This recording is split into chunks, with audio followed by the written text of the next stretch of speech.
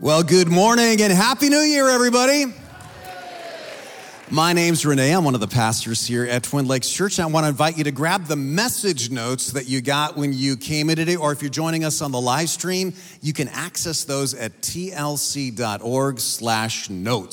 Ready for the ride. Let's say that together. Ready for the ride. That is what we call our New Year's series for the whole month of January. Why did we come up with this name? Well, it's because when I don't know about you, but when I look ahead at 2024, what I see is this.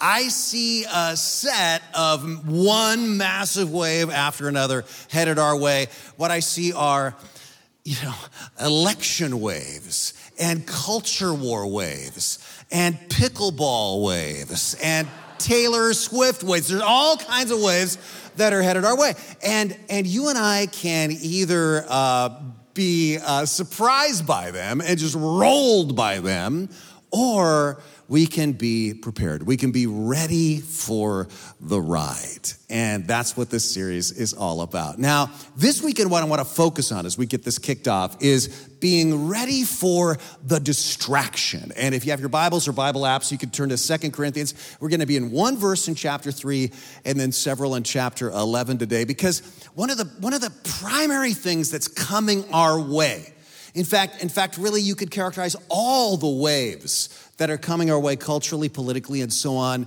as big distractions, potentially, from what God wants us to focus on and from our mission as Christians. And would you agree with me on this one? I think we are living right now in a cultural moment and in a society where culturally and technologically, we have more opportunities to be distracted than human beings have ever had in our history. Ever. Would you agree with that? There was an interesting article in The Guardian just a few days ago called Reclaim Your Brain. Why it's time to stop scrolling our lives away. And this was all about the distractions that you and I all face technologically. And I love the illustrations for this article by a cartoonist named Edward Sneed, because here are some of them. There was a phone filled with anger, and another phone full of alarm, and another one that was full of anxiety, and another one that was full of temptation. And when I look at these cartoons, anger and temptation and alarm and anxiety, these are the things that we are facing in 2024. And let me just tell you, all of these things are going to be more intense this year than last. Why? It's an election year. And all the candidates on both sides, with very few exceptions, are going to try to leverage especially these three things to try to get you to pay attention, to try to get you to click, to try to get you to vote. And we're all facing this. It's interesting. In this article, they asked their readers, are you happy with how much time you're spending on your phone? And they got hundreds of responses, and they were all similar to these three. I feel addicted.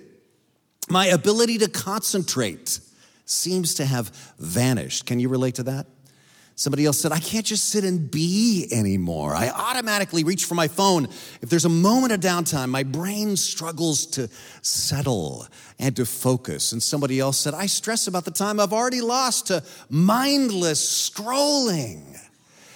Now, don't get me wrong. I am not saying that any time spent on your phone or on your computer or on TV is wasted time. But what I am saying is that I agree with Time Magazine when they said distraction is the preeminent condition of our age. Distraction is a problem for everybody because of the short attention span that it produces, the lowered IQ it produces, the anxiety it produces. But it's a special problem for Christians because it sabotages the very engine of our faith. It undermines the core of what we're supposed to be all about.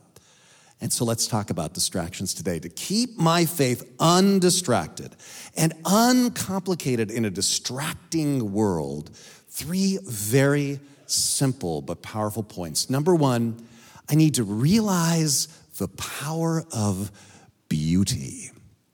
Realize the power of beauty. Now, what do I mean by this? Let me explain it this way. 1,000 years ago, Prince Vladimir the Great, the ruler of Kiev, was looking for a religion to unify his people. They worshiped pagan gods, and every little village had its own little spirit or god that it worshiped. And so he's thinking to himself, and by the way, I was looking at Prince Vladimir here, and I thought, he looks almost exactly like Kyle Pitchford, who did announcements for us today. They're an exact match. But I'm getting distracted in my message on distraction. Here's what I'm talking about. He decides, I want to find a religion that is going to unify my people. And so he sends his agents out to investigate neighboring faiths. This is true, 1,000 years ago. And after several months, all of his agents come back to report on what they found. And some of them found faiths that were too strict. Others found faiths that they felt were too abstract. And then those who went down to Constantinople to investigate Christianity come forth with their report. And here is part of what they said. They said of the Christians, they led us to the place where they worship their God. And we knew not whether we were in heaven or on earth. For on earth there is no such vision nor beauty, and we do not know how to describe it. We only know that God dwells among men. We cannot forget that what? That beauty. And they ended up persuading Prince Vladimir to adopt Christianity as the faith of his people. But what persuaded them? Was it somebody's brilliant argument? Not really. Was it the astonishing warriors and engines of war? Definitely not. It was one thing. It was beauty. Referring to this story about 900 years later, the Russian writer Dostoevsky, who was himself a devout Christian, said, "Beauty will save the world." And he was talking about the beauty of Jesus Christ. And this is a very biblical concept. Look at our verse today, 2 Corinthians chapter 3, verse 18. Man, I love this verse so much. It's one of my favorite verses in the Bible. I know I say that probably every single week, but this really is one of my favorites. And it sounds a little bit esoteric at first, but let's really dig into it. Let's read it together. Are you ready? Here we go. And we all, who with unveiled faces contemplate the Lord's glory, are being transformed into his image with ever increasing glory. All right, that's a lot of words. What does it mean? Very simple. When you let yourself be drawn in by the beauty of Jesus Christ and just think about Jesus, that's going to change you. Not to be irreverent, but it's kind of like how when you see those photos of how dogs and dog owners begin to look alike. This is a real thing.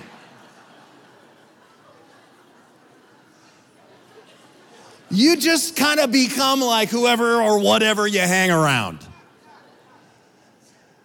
Well, the more I contemplate Jesus, the more I'm being transformed into his image. That meaning my character becomes like Jesus. So that's the big picture of this verse, but this is so rich.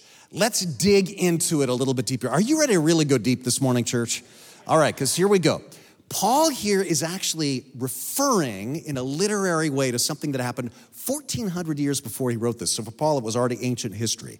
He's talking about the time when Moses is about to be given the 10 Commandments by God. But first, he has a request of God. He says, Lord, show me your glory. And what he's saying is, who are you? You reached out to me in the burning bush, and now you're about to deliver me these tablets of stone with your laws on them. But what kind of a God are you? Show me your essence. Show me your glory. I want to see into the white, hot heart of your star. And God says, well, you can't really see my face and live, but I'll give you a little hint. And so Moses just gets to see like a little shimmer of God's glory. And the Lord explains himself. This is the kind of God I am. This is my glory. And he answers him this way. The Lord, the compassionate and gracious God, slow to anger, abounding in love and faithfulness, maintaining love to thousands and forgiving wickedness, rebellion, and sin. So look, this is how God characterizes himself. He says, well, here's my glory, compassion and grace and love and faithfulness and love again and forgiveness. That's who I am. And Moses is blown away by this, and when God speaks to him, a little bit of like the radiance of God shines on him, so much so that it affects him. And Moses has to, the Bible says, wear a veil over his face because of how just being that close to God makes him glow, and people can't even look on the reflection of the glory of God. The kind of the radiation of God affects Moses so much. So that's kind of a weird story, isn't it? And that's what Paul is referring to in this verse, because he's saying now we all, not just one guy, not just Moses, who with unveiled faces, Moses had to wear a veil. We can come right into the presence of God now. We get to contemplate the Lord's glory in Jesus, because in Jesus Christ, I see all those things that God mentioned as his glory, right? Do you remember? Compassion, grace, love, faithfulness, forgiveness. I see that. I see the face of God in Jesus Christ. And when I look at Jesus, when I just think about that, kind of the radiation of it affects me too. I'm being transformed into his image. When I think about what Jesus did, I start to love like Jesus. I start to look at people like Jesus. I start to think of God as my Father like Jesus. I become more like Jesus with ever increasing glory. Incrementally, doesn't happen overnight, bit by bit, but inexorably, inevitably, when I contemplate the glory of Jesus, I become more like him. Basically, he's saying Christianity seems complicated, but it's very simple. It's Jesus. There's power in just thinking about Jesus. One of my favorite pictures of Jesus, and this is one of the ways that I think about Jesus, is Rembrandt's etching Jesus healing the people.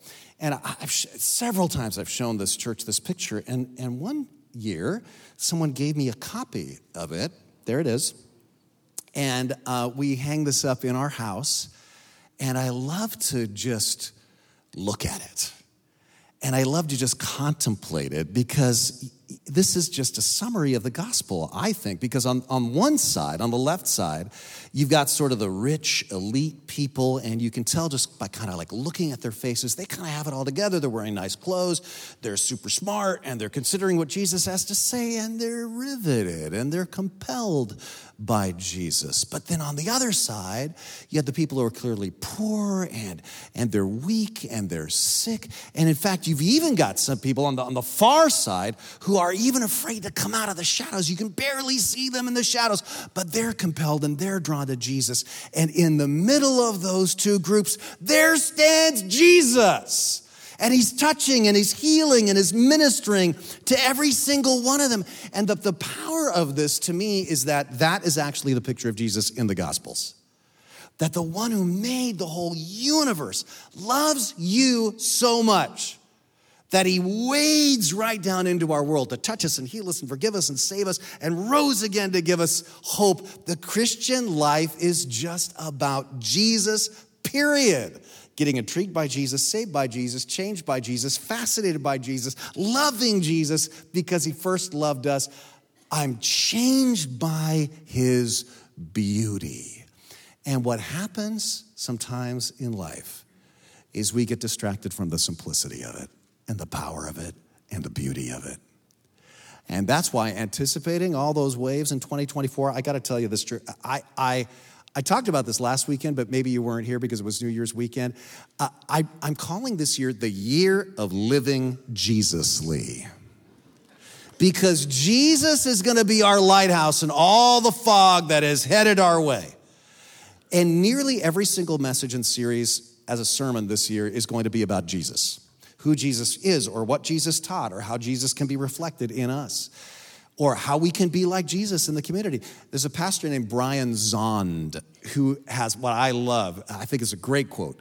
Our task, he says, is not to protest the world into a certain moral conformity, but to attract the world to the saving beauty of Christ.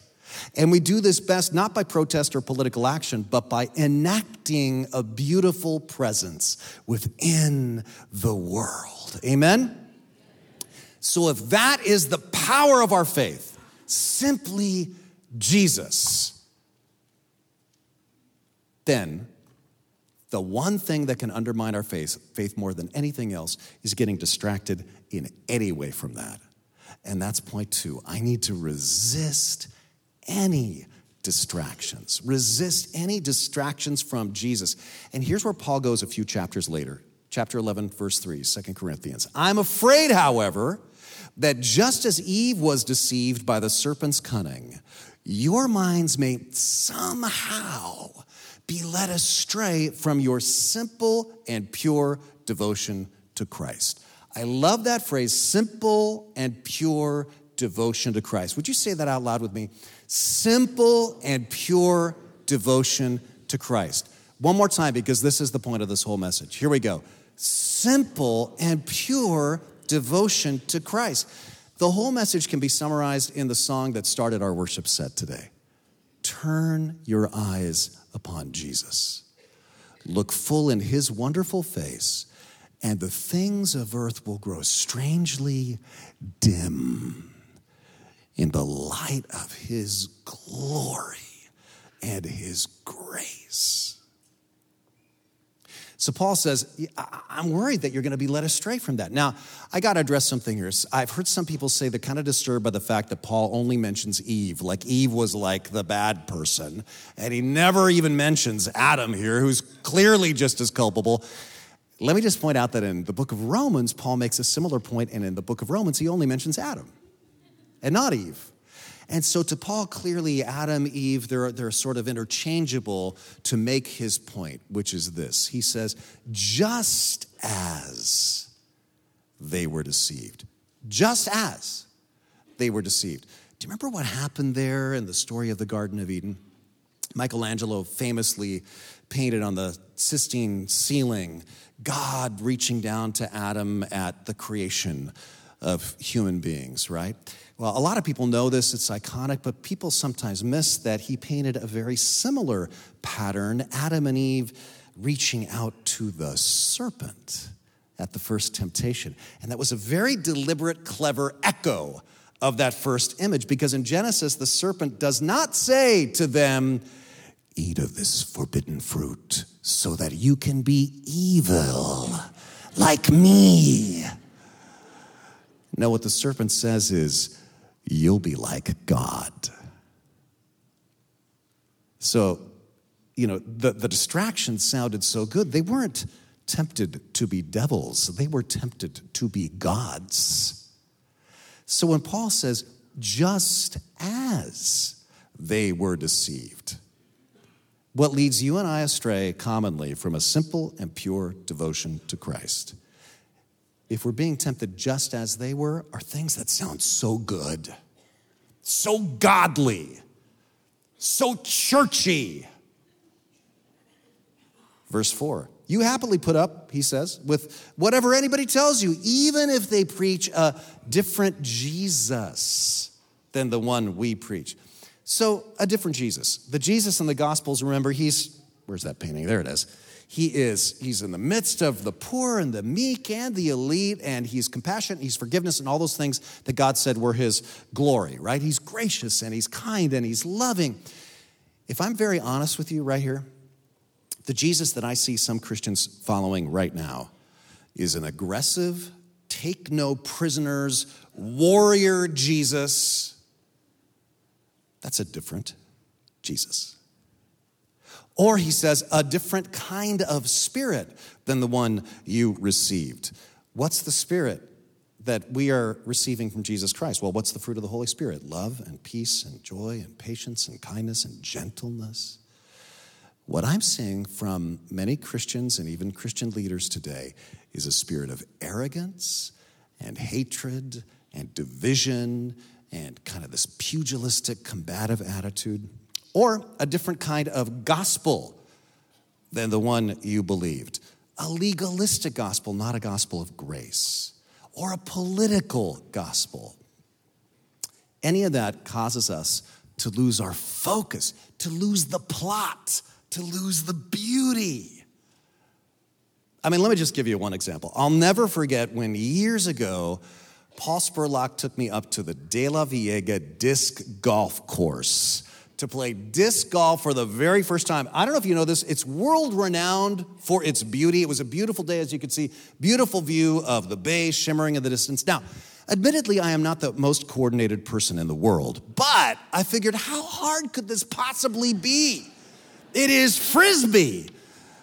Well, I soon learned calling it Frisbee, big no-no. It is disc golf. Thank you very much.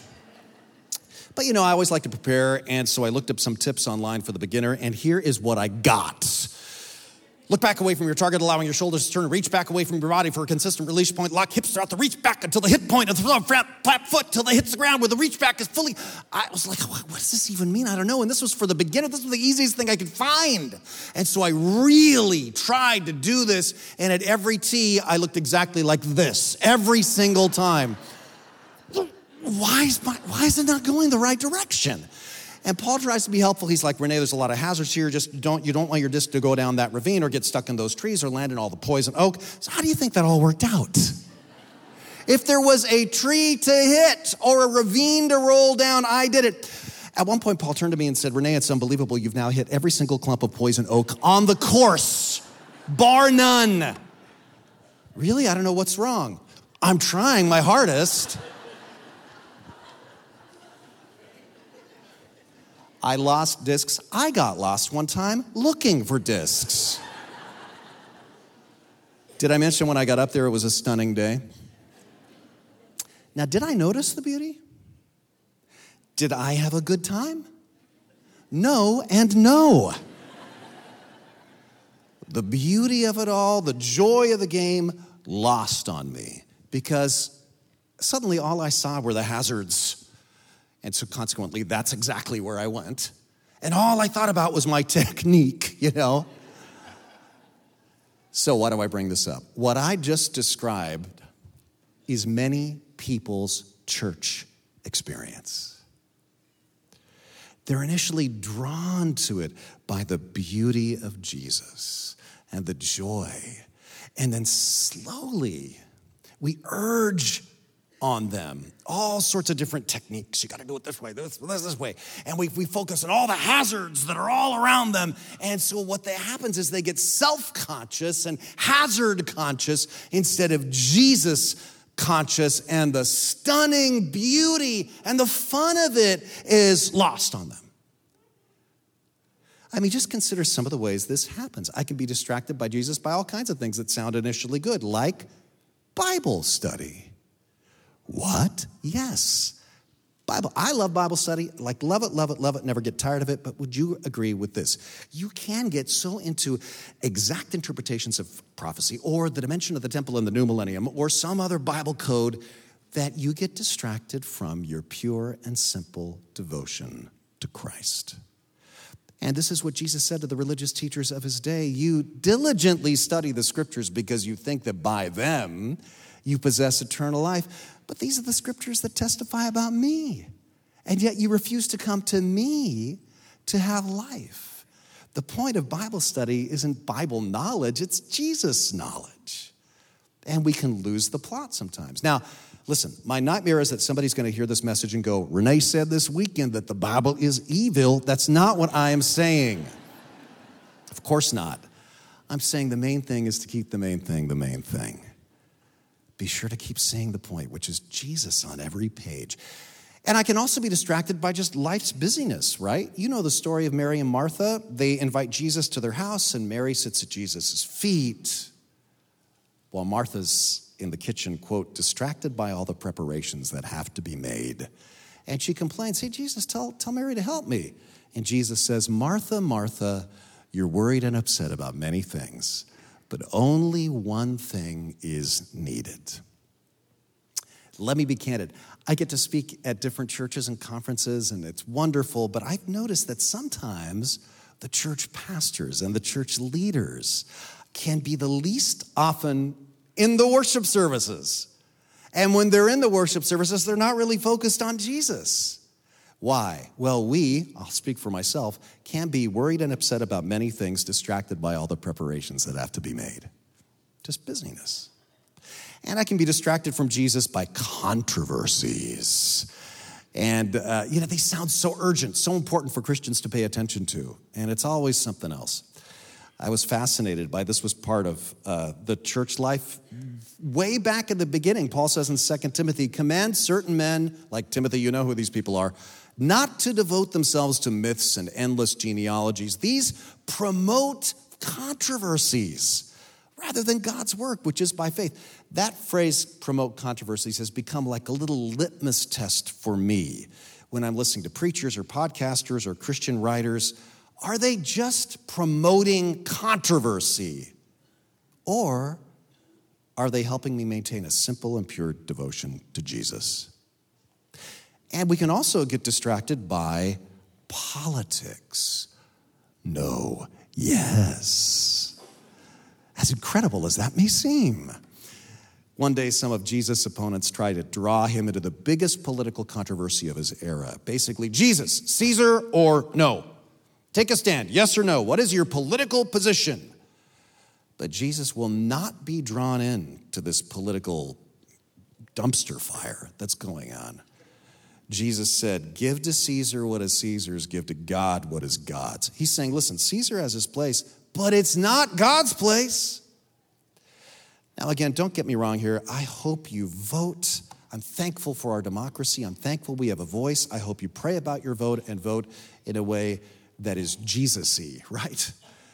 But I also hope you realize that some of your brothers and sisters in Christ here in this church who have also sought God's guidance through prayer and also read Scripture and also want to be Christ-like just as much as you are going to come to different conclusions than you. And you may passionately believe them to be completely wrong. Guess what? They passionately believe you're wrong. And with every election, at the end of it, some of us are going to be happy, some of us are going to be sad. And what our church needs this election year, what our community will need, what our nation will need, what your family will need, is to see people unified in Christian love and not shattered by human politics. Amen? What we are going to need is this. People need to see us worshiping the one true Lord who rules over all human kingdoms and all presidents and all kings and all presidential candidates, and to see us praying to that one Lord, your kingdom come, your will be done on earth as it is in heaven. You know, I've said this before, but I don't want to be known as a red church or a blue church. I want to be known as a church bound together not by politics, but by a realization that all we are is just kind of a motley bunch of forgiven sinners. And we are unified by this one thing. We once were lost, but now are found by the amazing grace of Jesus Christ. And within all of our differences, we find ourselves unified by astonishment at Jesus Christ. That's what I long for here at TLC. Is that what you long for, church? Because that's the kind of church I hope that we build here together. So we need to recognize the power of beauty, specifically the beauty of Jesus Christ, and then resist any distraction from our pure and simple devotion to Jesus. And then finally, we need to recognize the source of distraction. And here is where it gets tricky. Really, really tricky.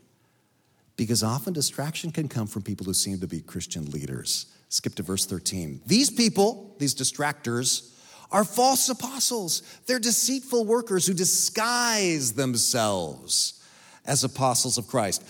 But I'm not surprised, because even Satan disguises himself as an angel of light, so it's no wonder his servants also disguise themselves as servants of righteousness. That's pretty intense. He's saying, they look like the good guys. They could be Christian pastors, bloggers, podcasters, authors. Maybe they're super popular. Maybe they're saying the very things you are eager to hear.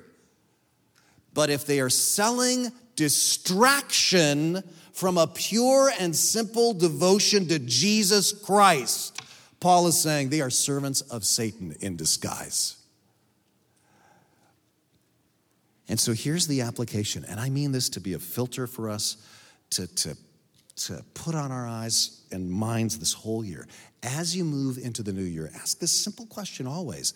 Does this messenger distract me from Jesus? Is this keeping me from a pure and simple devotion to Christ? Stay focused. Turn your eyes on Jesus. Now, you might be going, okay, Renee, okay, I get that. But this year when I face all of those distractions, the anger and the alarm and the anxiety and the temptation that are just going to be pouring out of my phone like a fire hose, give me some practice. I know I'm supposed to focus on Jesus, but man, how do I break their power? Give me some practical tips. Give me some life hacks. Give me some new habits that keep me focused on Jesus Christ, right? That's a great question.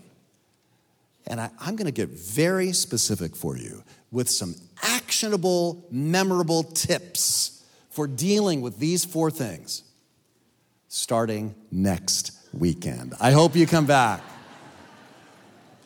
But today I want to lay the foundation for not just this series, but our whole year.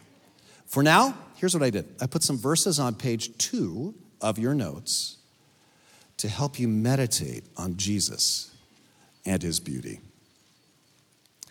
Instead of starting the day by plunging into all those distractions, this is a way, this is kind of like this picture, right? What you see here in these verses is this picture. And so this is a way for you to focus on, contemplate the Lord's glory.